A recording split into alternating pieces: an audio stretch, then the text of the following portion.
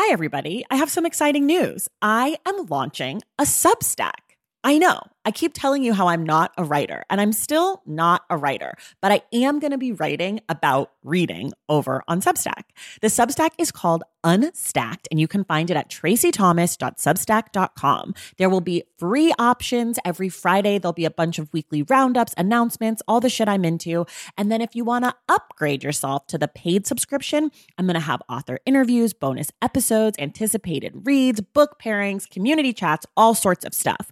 So if that sounds like something you'd be into, go to traceythomas.substack.com and join Unstacked. And of course, I've got a special offer for you. If you go to traceythomas.substack.com/thestacks10, you get 10% off your first year membership of Unstacked. You have from now until April 4th to redeem. Again, that's traceythomas.substack.com/thestacks10 for 10% off Unstacked. Okay, that's enough. Let's listen to this episode.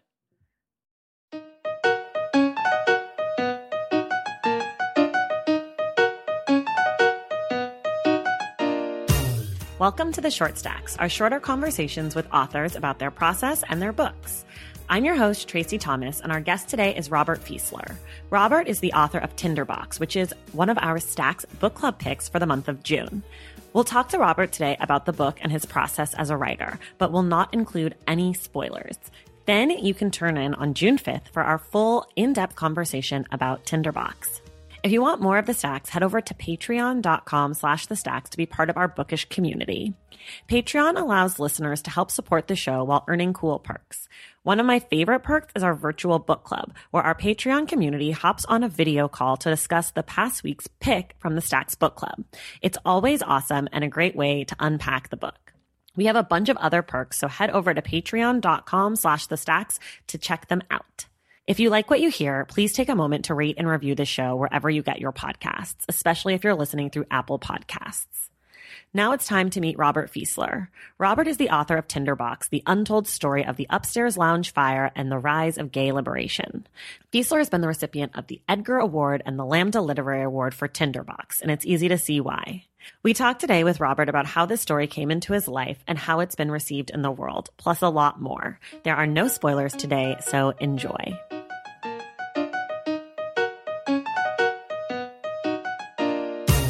All right, everybody, I am here today with Robert Fieseler. He is the author of Tinderbox, which is a book club pick for us, which you'll hear in June. So before we dive into the book club, I wanted you guys to meet Robert and get a little sense of his book. So Robert, thank you for being here.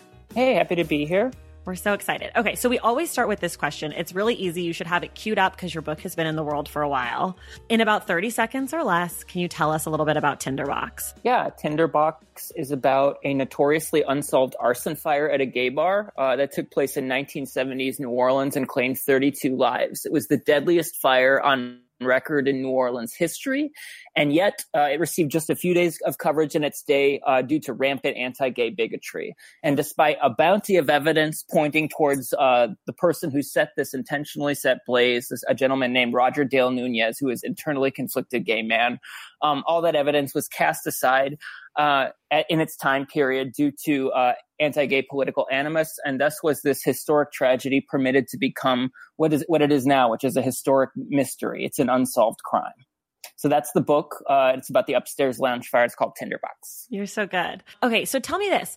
This fire was not completely forgotten, but largely forgotten in the public. How did it come to you? Sure. So I went to a journalism school in New York City, and the main professor there, or like the dean, was a guy named Nicholas Lemond, and he liked to tell these wizened stories about when he was getting his stripes as a reporter, and when he was a baby journalist, and he reported for an alt weekly publication in the French Quarter of New Orleans called the Vieux Carré Courier, and he would talk about this newspaper with quite fondness. It sort of was an ultra-liberal publication in the 70s. It sort of modeled itself off of kind of what the Village Voice was in Greenwich Village.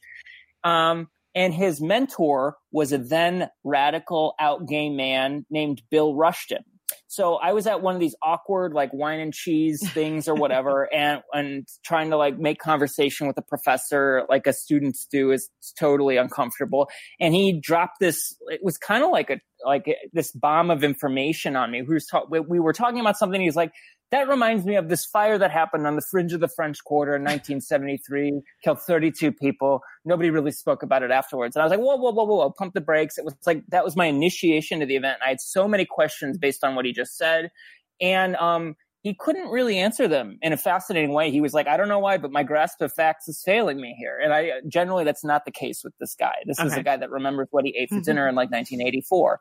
So like I became obsessed. I flew down to New Orleans. I was then living in Brooklyn and Williamsburg, like a cliche hipster. I flew from to Brooklyn and New Orleans, and I was staying with the only two people I knew in town in like this on a day bed in a sunroom that would get really hot by like 9 a.m. So I was out in town researching a lot. And I found some of the original articles that my professor from the journalism school, Nicholas Lemon, reported in 73 that summer. And it turns out he was in the summer in the quarter that time, and he was doing stories while the fire occurred. And some of his stories appeared side by side coverage of the upstairs lounge.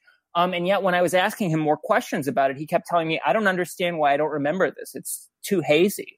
I began to understand that something really traumatic happened in that city, that this was a kind of emergency event that sort of draped a veil of forgetfulness, and created a kind of forced amnesia in this city, which is otherwise a storytelling city. This is a city where, like, if you came, when I first came, everyone wants to know where you're from. Everyone wants to hear your stories about where you've been. And yet even in this culture, one story for years was off limits, the upstairs lounge story. So of course I was obsessed. It hit all of my buttons as a journalist, as a reporter, and as a gay person. And because I've always wanted to report a story about when homosexuality was a secret subculture. And beyond that, I'm obsessed with the notion of the unsayable in our society, and denial as a human phenomenon.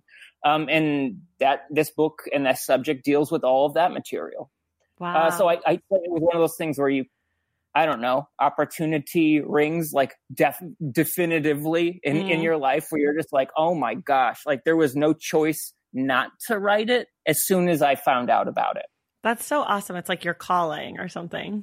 Do you feel like, so you've written this book, I'm obviously, if you haven't read the book yet, it won't be obvious to you, but it's obvious to me as someone who's read the book. You did a ton of research, amazing research. Like it just, thank you. One of the things that sticks out about the book is how well reported it is. Like I really felt like I trusted what you were saying, because I was like, this guy has done the work. You know, sometimes you read nonfiction and it's like, where did you get that from? Like, what? Oh, I do know what you mean there. Yeah. And for your book, I was like, this has to be a fact, because this guy has given me so many facts leading up to this. Like, I'm with him. But that being said, what has your response to this book been in the greater, queer community, but also specifically in New Orleans? Oh, New Orleans has embraced this book in a way I never expected. I thought because and I live here now. Like right. I moved down to New Orleans, which should be a signal about how welcome I was in town after the book came out. Yes. But so I didn't know New Orleans is an idiosyncratic culture. It's like a foreign country in U.S. soil. And I didn't know if, as an outsider, a person who did not grow up here, how the city would respond to me talking about an event that didn't really cast historic New Orleans in the best light. And it turns out the city has gone through this tremendous transformation in terms of its relation to its queer culture. I knew this a little bit, but I still couldn't sense about, well, then how is that going to affect? Because you can never guess how someone's going to respond to your book. But right. There is such a thirst for upstairs lounge history that my book was accepted with open arms. I have gone to and spoken at more packed events involving upstairs lounge history in New Orleans than any other city. I've sold more books for Tinderbox in New Orleans than any other place. And it's continuing now, where I consistently will meet people who were historical figures featured in my book, and you never know how a source is going to respond right. when you report them, who we end up hugging and gabbing like old girlfriends oftentimes. So I feel like the city has been the kindest, actually, of all places, to the book, and I think most receptive, because there's such a passion, I think, now to own any sort of event that occurred in this town, because the city has such a pride in a strange sort of way for all of its grit, and also for really the for its journey and for all the metamorphoses that the city has gone through, not just with Katrina, but with all sorts of things. Right. So yeah, New Orleans has been so generous. You asked about the queer community and how they responded to it. It depends, the answer to that. So I've gotten most queer readers will respond very emotionally to the book, and I'll get like either people will approach me at book events crying, and I'll have to we'll hug it out. It's an incredibly emotional thing to go through. Or I'll get really sweet emails where people want to tell me their stories about growing up in the closet, living double lives, et cetera, and how they were able to come to embrace their true selves. Always, I'm thinking like, you should publish this. Why are you just emailing me this story? It's incredible. There is a certain breed of, especially I've noticed, because you see certain types of people coming with certain types of reactions to the book. And I'll shoot straight with you about it. So like, there's a certain breed of queer studies scholar, that I think, wishes I had included more Foucault, like quoted more books like Epistemology of the Closet or things like that, or gotten really into, academic nitty-gritty, which I had in some portions of the larger manuscript, which was twice the size of the book I published. The original manuscript of Tinderbox, what like my husband called Gay War and Peace, or Gay Lord of the Rings. And I in that version there were a lot of interludes, even more so. The genre spun so much more widely than it does in the book, and I actually think it spins kind of widely at some parts of the book now as it was published. So, and you reach a point eventually where you recognize, it's not going to be all things for all people. And there are certain people who've spent their entire academic careers earning doctorates around the evolution of the word gay. For example, or the notion of sexual difference now vis-a-vis fairy culture in the early 1900s, and that's not something that in a book about a disaster in 1973 New Orleans gay culture I'm going to be able to get to. Right. And so usually those are the sort of people who give it they won't pan it. Nobody pans it, but they'll give it like what will they say? Good job, like that kind of thing, but they won't be like, this was the best book I've ever read. Right.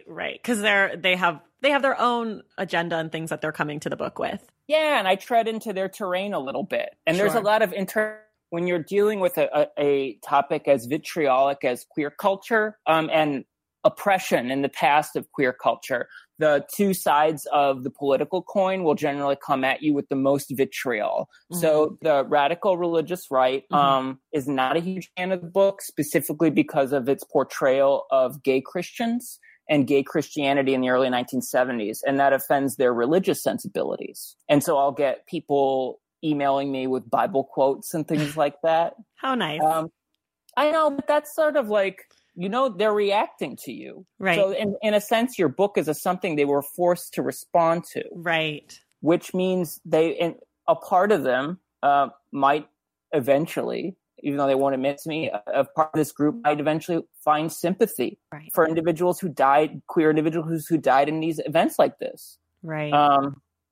And then, the other group is like the queer left, the radical left. Doesn't like that I talk about how in the likeliest case the arsonist who set the upstairs lounge fire was an internally conflicted gay man, and how this was very likely gay on gay crime in a time where people were so isolated within personal and societal divisions of the closet that many queer folk couldn't relate to individuals even with whom they were physically intimate. They believed that theirs was an individual burden, that whole get off me queer thing after sex, that sort of deal, which is very violent. And so that gets a reaction too. But I'm grateful for all of them, because I'd rather have people reacting and talking about the upstairs lounge fire than not paying attention.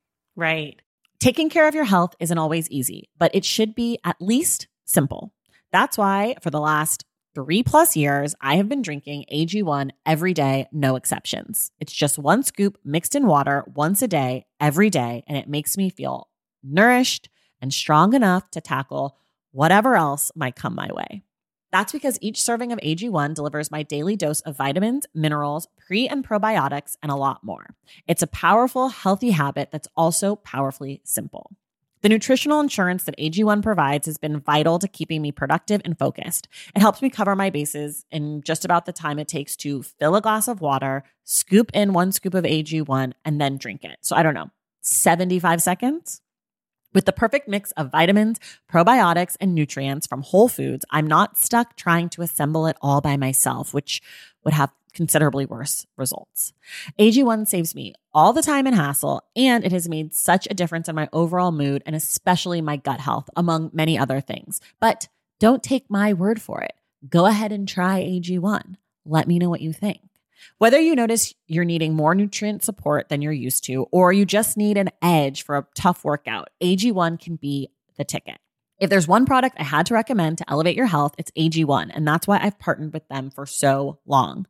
If you want to take ownership of your health, start with AG1. Try AG1 and get a free 1-year supply of vitamin D3, K2, and 5 free AG1 travel packs with your first purchase exclusively at drinkag1.com/thestacks. That's drinkag1.com/thestacks. Check it out. BP added more than $70 billion to the U.S. economy in 2022 by making investments from coast to coast. Investments like building charging hubs for fleets of electric buses in California and starting up new infrastructure in the Gulf of Mexico. It's and, not or. See what doing both means for energy nationwide at bp.com/investing in America. As you write your life story, you're far from finished. Are you looking to close the book on your job? Maybe turn a page in your career? Be continued at the Georgetown University School of Continuing Studies. Our professional master's degrees and certificates are designed to meet you where you are and take you where you want to go. At Georgetown SCS, the learning never stops, and neither do you. Write your next chapter. Be continued at scs.georgetown.edu/podcast. I have a question about how you got your sources, because you have so many people and a lot of them are firsthand, like folks who are at the lounge or on the street that night. And so I'm just curious kind of how you came into them. Yeah. You mean like the first person interviews I did? Yeah, the first person interviews, but then also if you wanted to talk just a little bit about the other kind of sources you used to round it out. The research was so good. I feel like you should like brag a little bit.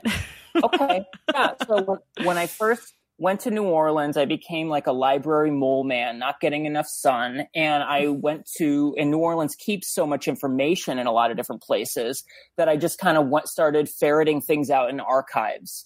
So you can go find the police report, for example, on the historic upstairs bonfire and all of the coroner's forensic reports. You can also find all of the historic news articles in another location. You can find and I'm weird, so I'll find like the notes of the reporters who wrote the articles too. I wanted all that stuff. And you start to gather like this greedy leprechaun, this entire mound of information. And from there, I started feeling like I had the confidence to start seeking out people who were historic figures, talked about, written about in this paper trail, who I could now reach out to with a basis of information. And so then I started. I had a list of survivors of the fire, and that usually in the police report it came with an address, and usually it's a birth date. And if you have a person's first and last name and a birth date, you can find them. Yeah, you can go. Everyone's locatable. I don't mean to freak you out. And so would begin oftentimes what could be oftentimes a 2 to 3 year text and email relationship leading to an interview. In a lot of cases. In some other cases, it would be you would meet people like who were fixers inside New Orleans, who were either C- or D+ celebrities in the French Quarter or in certain neighborhoods. People who know everyone, like the people who know people. And I met a couple of different little guides and guardians who I would tell about the story, who would then bring out their iPhones and be like, I know that guy. I know that guy who survived the fire. Here's his number. And that happened a lot of different times, where it would be unexpected connections and just these random pieces of serendipity. And being open to that would lead to me meeting an upstairs lounge survivor or witness. In one case, it was my Uber driver back to the airport. Wow. Who talked about how he had been in the Marriott across the street. And that wouldn't have happened had I not been speaking to him about my book and things like that. I guess I was just a talkative person. Yeah, just chatty. I guess so. But eventually, I would start to compile the interviews. The interviews would generally be about 45 minutes in length with a survivor or witness. And then I would do probably about 10 to 15 of them. And then from there, I would you look for a Venn diagram of information. So you look where multiple people are talking about the same thing, and then a piece of primary source archival material matches with it, where you can start to reliably say, yeah, I think that these three things agree that this happened in this place. And so I could include that in a scene reconstruction. And that's what the kind of the narrative nonfiction storytelling I like. I like scene reconstructions where you feel like almost you're there in the place. So when you have that amount of material, those sort of overlaps begin to permit that, where you can take people almost cinematically through a progression of events. The scene that I'm thinking of, obviously, I think it's probably, you get a lot of feedback on it, is the scene of the fire itself. And it's one of the most, I've never read anything like it, where I was it gave me all the feels. I can't even articulate it now months later, but it was really fantastic, that section.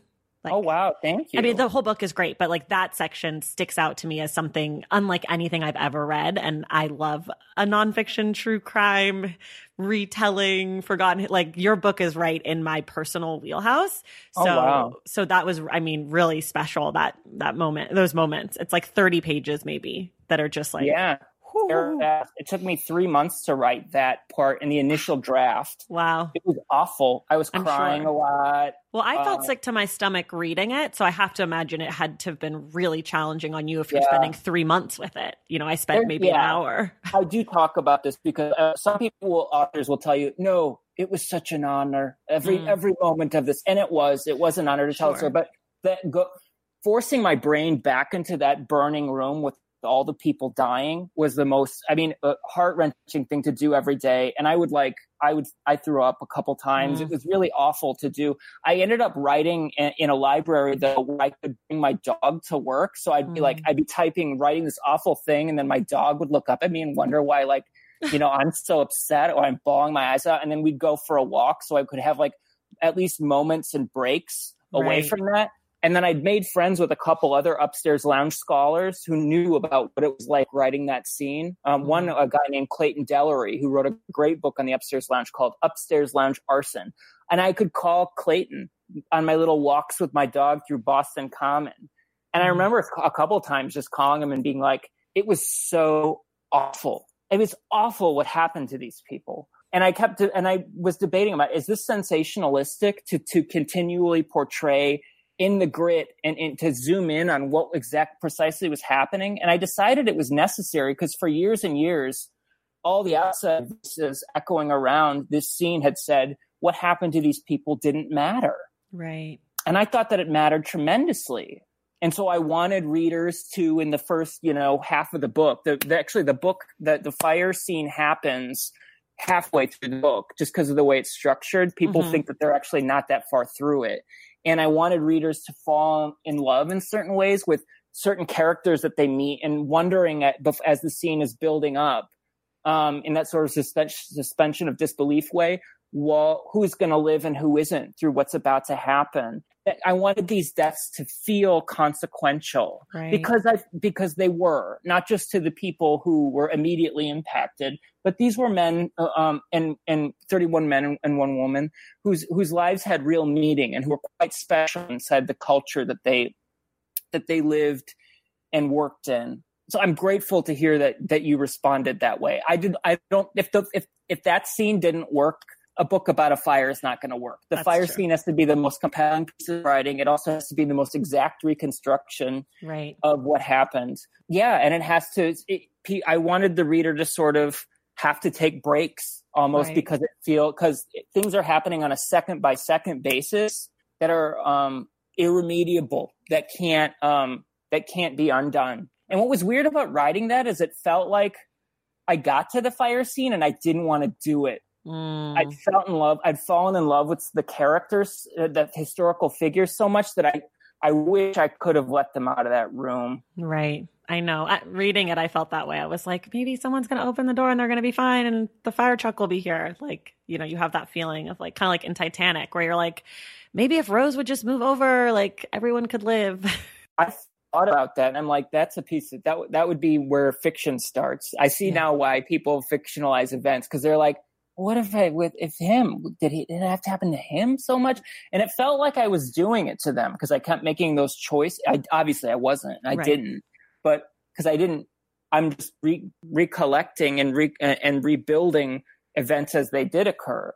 But it's a terrible thing to be that sieve or to be that medium where you're involved in doing this. And it's not joyful.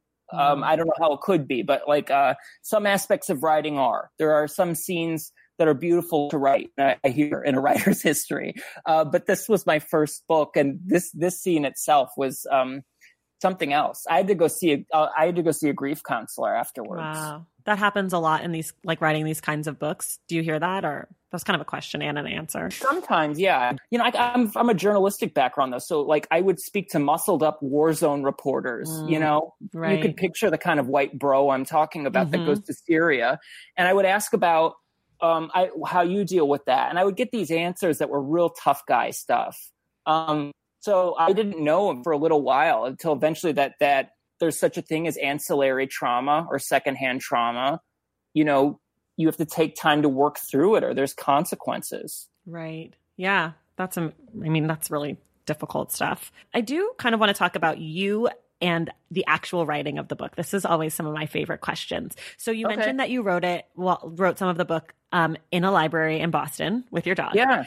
What was I know you went to journalism school. I know that you had careers before you wrote this book. You worked in advertising and that sort of stuff. So how do you work? Where do you work? Do you have to be in a quiet space? Do you have to be in your home, out of your home? Like, what's your writing setup? Oh, you want to know like what my writing bugaboos are and what my ideal writing creative space is? Yeah, and if you eat any snacks or drink any beverages during that, I really like to talk about food and drinks if that's on your table or if you like light a candle. I'll tell you. Yeah, I'll tell you.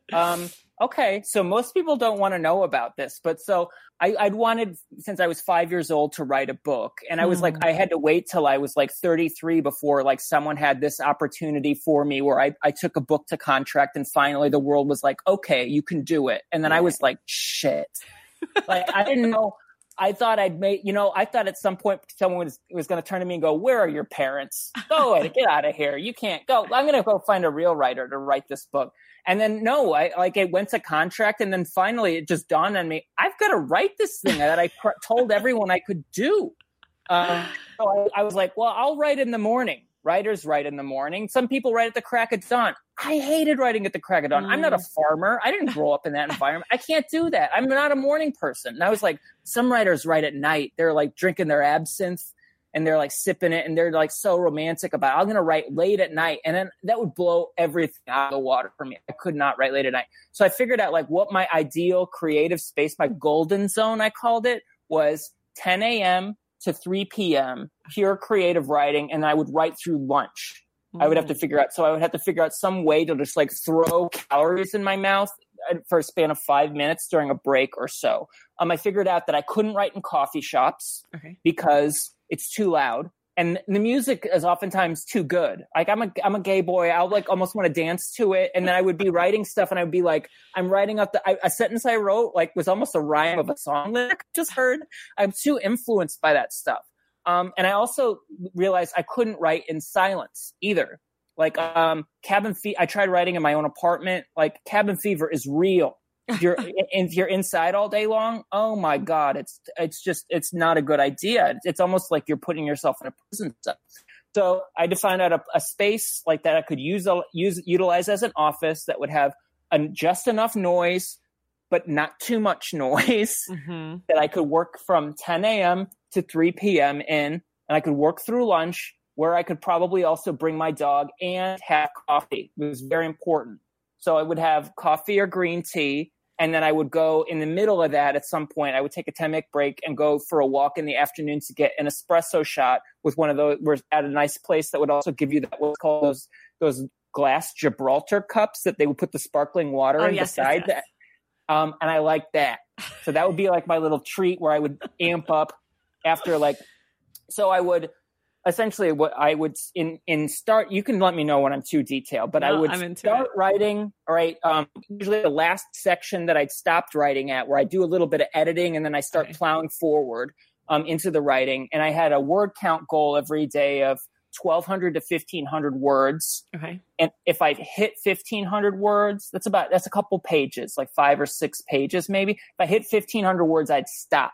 At one point, I was having this amazing day where the clouds of my mind parted and I was like 3,000 words. And I was like, yeah, I was rocking it out, and I hit a wall, and then I couldn't write again for at that level. I couldn't even get 200 words out the next 3 days. It was so frustrating, even though I would go back and fight for it. So I realized that you can steal the energy of the next day today if you don't allow yourself, to stop, to halt at a certain point and treat yourself like an animal that needs to be mended. And also be kind to yourself. So I would try to hit 1,500 words a day each day. And if 3 days of that, then I have momentum. And then I can continue doing that for as long a span of time as I want. And I would take no days off. Taking a day off, my husband so wanted me to take days off. And taking a day off, I would screw up the momentum of it. I would lose track of what I was doing. And then I wouldn't be finishing chapters, and then take each chapter, and that creates a group of chapters as an act of the book. There's 3 acts in my book, and then you finish all 3 acts and you're done. You've written a book. Yay! But I think authors that discover ways to find their momentum finish books. And if you can't find momentum, I don't think you're going to finish a lot of even authors that have completed other books but can't find momentum on the book they're working on. I see. Odds are won't be able to finish it. Interesting. What sort of stuff were you personally, not necessarily related to the book, reading or listening to watching while you were writing the book? If it is related, that's fine too, but it doesn't have to be research. It's totally unrelated. So I'll tell you, I couldn't read any serious nonfiction because that all felt like part of my job. Right. So I was reading Ursula K. Le Guin passed away in the middle of and what happens with me is I'll read the obituary of an author and I'll think I need to read that person. That's how I'll discover authors. I'll read people that have been dead, or just died usually. So I read almost all of her entire collected works. So I read Children of Earthsea. I read her. It's the Hainish cycle. I've read A Left Hand of Darkness. The word for world is forest. The Dispossessed. She wrote a beautiful series of short stories called the Orsinia Tales, which is about this made-up East Bloc communist nation and sort of the history. And there are these gorgeous, makes you weep love tales of people falling in love in a society that's like a prison. And it was lovely. So I would read that kind of stuff. And I would also read very serious, very nerdy, speculative fiction and science fiction. And that would be a good distraction for me, but also applicable oftentimes because great sci-fi authors and great speculative writers are great weavers of material. Sure. They're great world builders. And in my book, I felt like I was utilizing setting as character. I was almost New Orleans is maybe probably one of the biggest characters in the book. Right. And so I was learning from I felt like these authors who really knew how to create worlds and utilize setting well, how they did that. I think Ursula K. Le Guin probably does it better than anyone else, actually. So that's the kind of stuff I was digging into. That's awesome. I love that. You're actually the second person who we've had on the Short Stacks who said Ursula K. Le Guin they were reading while they were writing their book. Did the book ever have any other titles? It had a different subtitle. What was the book? And it had a different title when I pitched it. It wasn't good. It had a different title when I pitched it. It wasn't good. What was the book? What actually, no, and it had a different title when I pitched it. It wasn't good. What was the book? Actually, no, and it had a different title when I pitched it. It wasn't good. What was the book? Well, actually, no, and it had a different title when I pitched it. It wasn't good. What was it? I think I pitched it and it went to contract as like Brotherhood of Man or something like that, where I'm just like, man, I had a real tin ear. Yeah. What is that? It says nothing about the fire. And I think like the subtitle at one point was like the terrible tragedy that awakened a nation to queer something or something like that. And my editor was like, Bobby, he sounds like this when he talks, Bobby. Like it doesn't say anything about the upstairs lounge fire. And I was like, all right. And so I tooled with it for months until it didn't work. And eventually he wrote the subtitle. He did like a analysis too of all the other upstairs lounge works. And then he sort of dug through all the stuff that he felt that I found that was new. And he was like, we're going to really own this, Bobby. And I was like, oh my God, you're going to cause me so much trouble.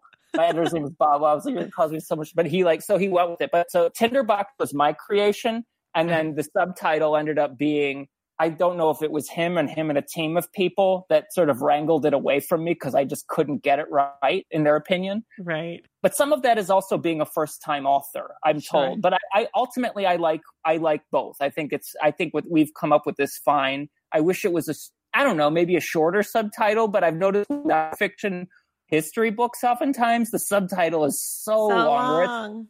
It's like a chapter in its own right.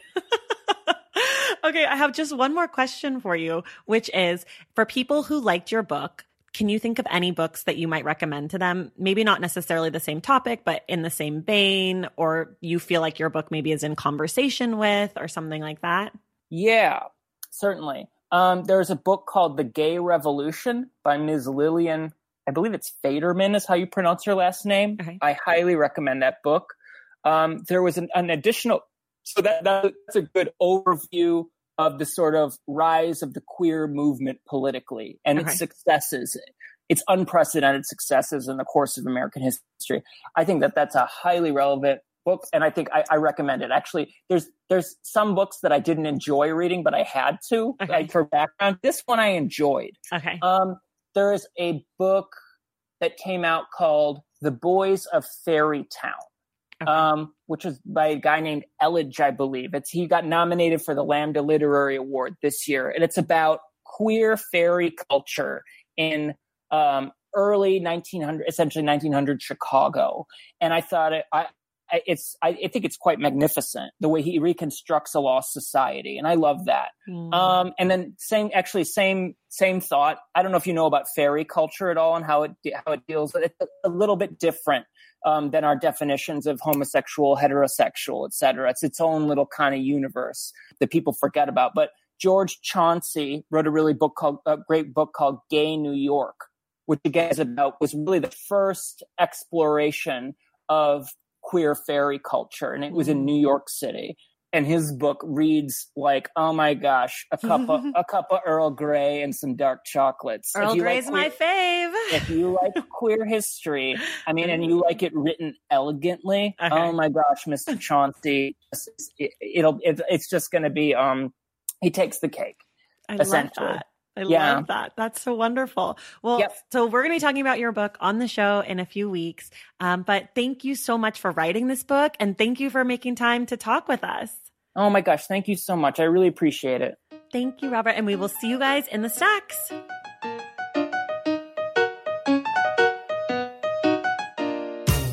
Thank you for listening to the Short Stacks, and thank you to our guest, Robert Fieseler. Get your copy of Tinderbox wherever you get your books, and remember to tune in to the Stacks Book Club conversation about Tinderbox on Wednesday, June 5th. For more from the Stacks, follow us on social media at the Stacks Pod on Instagram and at the Stacks Pod _ on Twitter. And you can check out our website at thestackspodcast.com. To help support the Stacks and earn awesome perks, go to patreon.com/the Stacks. Make sure you're subscribed to the Stacks wherever you get your podcasts. And if you're listening through Apple Podcasts, please take a moment to rate and review the show.